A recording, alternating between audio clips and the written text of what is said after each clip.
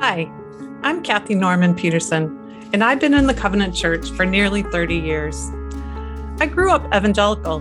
My family went to a Baptist church, and I graduated from a Christian college. I was serious about my faith, but it was almost totally about me and Jesus. Joining my first Covenant church, I began to see what it meant to belong to something bigger than my own local congregation. I saw the impact of our ministry expand when we brought our youth group to our local Covenant camp. I found a web of connections, a depth in mission, and experienced a taste of the deep mystery of the Church of Jesus Christ, embodied in more than 800 congregations across North America. Throughout these decades, I've witnessed joys, shared sorrows, and wrestled through challenges of our Covenant story.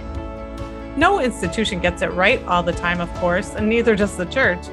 But being Covenant helps me remember that God is bigger than my local setting. It tethers me when I tend to slip back into my old me and Jesus faith. In this corner of the kingdom, I see the Spirit of God working in and through us, sometimes in spite of ourselves, but always in pursuit of our mission to see more disciples among more populations in a more caring and just world. Join Jane Chow Pomeroy and me for the Love the Cov podcast as we dive into Covenant history and explore what makes us Covenant as we move toward our future together as mission friends.